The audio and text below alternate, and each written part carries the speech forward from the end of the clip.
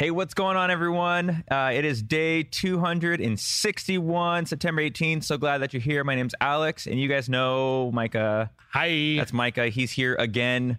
Yes. I made the comment, either we really like you or I have no friends, because he's been on here a lot.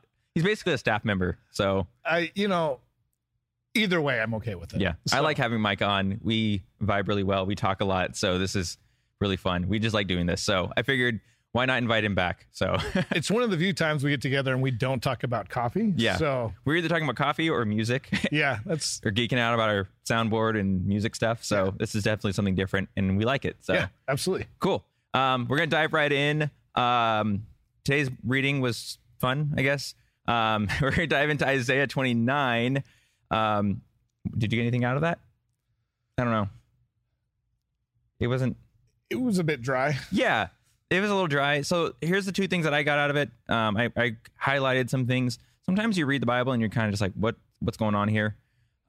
Basically, here's some theology, right? I wrote it down. Where'd it go? In the beginning, there's this person, Ariel. It says, "Woe to you, Ariel." I'm like, who the heck is Ariel? I didn't know anything about this in the Bible. I don't remember this in Bible college, but then I did, because I remember looking through some notes, that Ariel is... There we go. Ariel means Lion of God.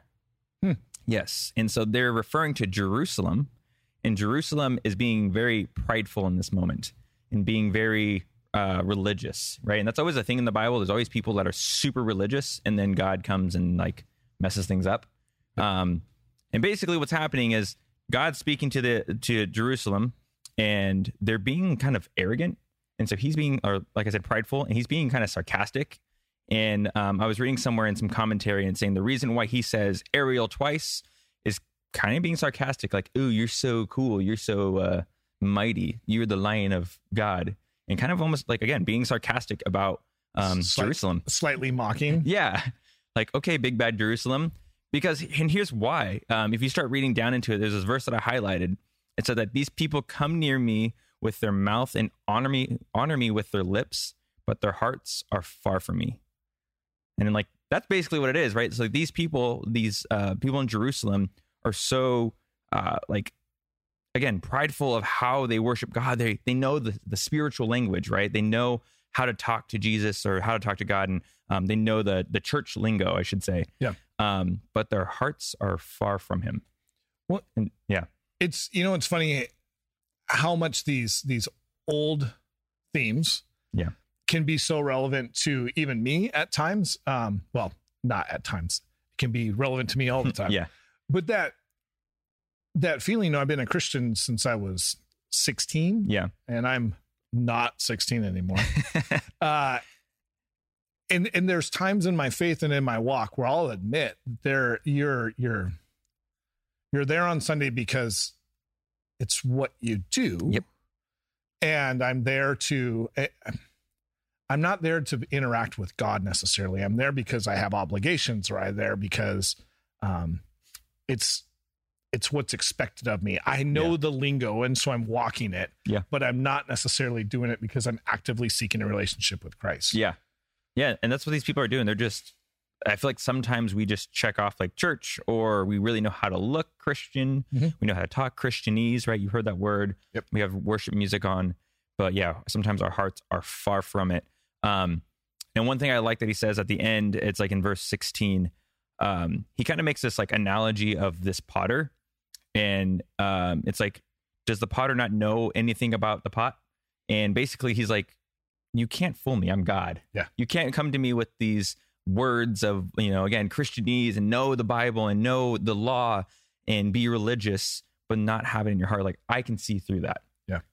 And so that's why he's kind of mocking Jerusalem here, because they're walking around with this prideful attitude, with this attitude of, we are godly people and we know how to speak the language and we know how to do the things and we know how to look the way, but they're not actually worshiping God. Sure. So I thought that was a really cool, that's something I pulled out of it that even helps me. Like we were saying, like, we can't just check off that we're Christians, and I can't just be like, oh, I led worship this weekend. Yep. Good. I look like a worship leader on stage, but not live that out in my life and truly worship God with my heart. So absolutely.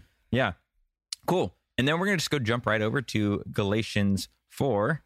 So now we're with Paul, and he's talking to the church of Galatia. Yeah.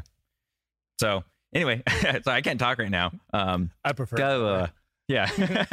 I'm not even going to help him because I don't know. He's not going to. Speaking is not good for me. I sing.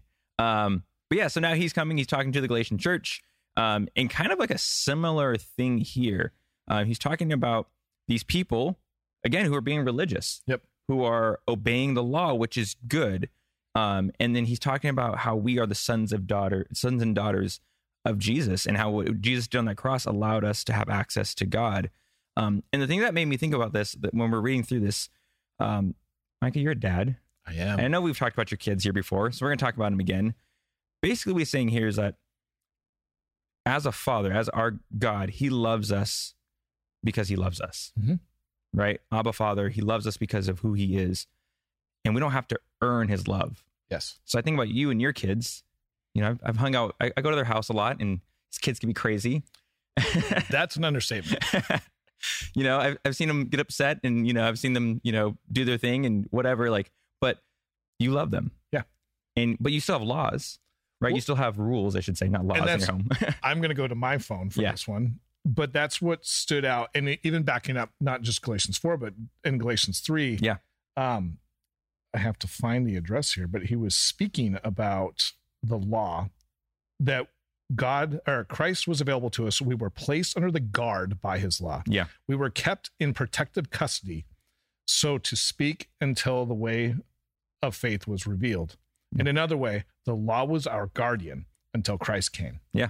And it's interesting to think of like the law being our guardian. Yeah. Because a lot of times we think of the laws as like just that, a law, something that you can or cannot do. Yep. And as we've gone through this and we've read the Old Testament, we've heard a lot about laws. a lot about laws. Yep. But it's interesting to again, just to have that paradigm shift a little bit of like, hey, that law is here to protect you. Yeah. And it's there out of love. Yep. And for sure. You know, and then it does reveal a little bit in that New Testament that as we get into this, that the law's there, but the law has changed because we have Christ now. Yeah. And so it's very interesting to me as I that was one thing that I kind of wrestled and thought through with this, is just that love was here. Yep. Even in the Old Testament, where sometimes it can feel like that's almost lost. Yeah. In the Old Testament God. But to see that those laws were there because he cared for us. Yes. And he was protecting us. Yeah. And again, same thing with your kids. You put rules in place because you want to protect them. You care for them. Yeah. You love them. If they break a rule, it's not the end of the world. Yeah. You know, you still love them. And it's just, again, it's there to protect them. And I love that. One thing that I found that was interesting too, this is, again, another little theology, like tib thing, that Paul was actually kind of walking through the Galatian church, and he wasn't actually supposed to be there for long. And then it says that he got ill, and he says, as you know, because of my illness, I first preached to you the gospel. And there's some things that talk about his illness, not sure really what he had, but because of his illness, he had to stay there longer, and he had to preach longer. So he kind of uses time as an opportunity to talk to the church even more. And I feel like that sometimes in our life, you know, we get stuck into a situation where, especially right now, everyone wants to move everywhere. Everyone wants to move to Arizona or to Idaho or to some other state because of whatever reason. And maybe you're one of those people right now watching, and you're like, oh, I want to move somewhere. But God has kept you somewhere because it's your turn to, you know, speak truth in life and share this word that, you know, you don't have to be slaves to sin or the slaves to the law, but that we have a Father who loves us and who wants to give us his inheritance. Well, and it's also interesting to think that he didn't keep him there through like a means of something cool. Yeah. It wasn't like, hey, I'm keeping you here because I'm giving you a bunch of gold or whatever. Yeah. It was, you're sick. You're sick. Yeah.